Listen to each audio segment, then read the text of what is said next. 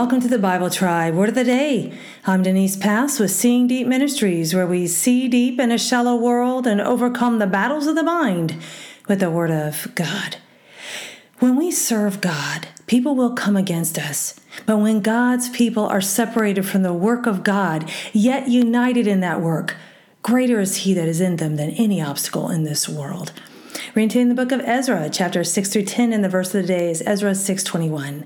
The sons of Israel who returned from exile and all those who had separated themselves from the impurity of the nations of the land to join them, to seek the Lord God of Israel, ate the Passover.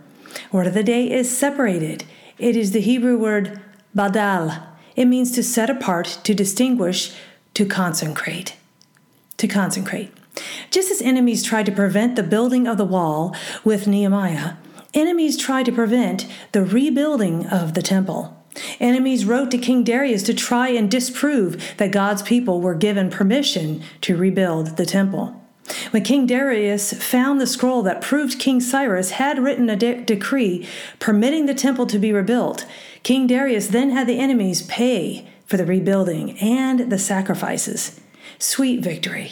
Our verse of the day is on the heels of the temple being completed. Reading our verse of the day in a larger context, Ezra 6, verses 16, 18, and 21 through 22. And the sons of Israel, the priests, the Levites, and the rest of the exiles celebrated the dedication of this house of God with joy. Then they appointed the priests to their divisions and the Levites in their sections for the service of God in Jerusalem, as it is written in the book of Moses. And the sons of Israel who returned from exile and all those who had separated themselves from the impurity of the nations of the land to join them, to seek the Lord God of Israel, ate the Passover.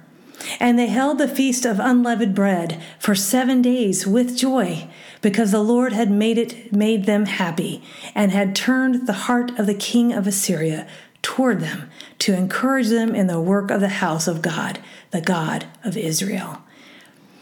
Set yourself apart for the work God has called you to, and find people who want to go on mission with you. We who are in Christ are to be separate from worldliness and united with one another. Don't let adversity deter you from faithfully working on what God has called you to do. Go with God and His precious word, friends. Join us tomorrow in the book of Zechariah.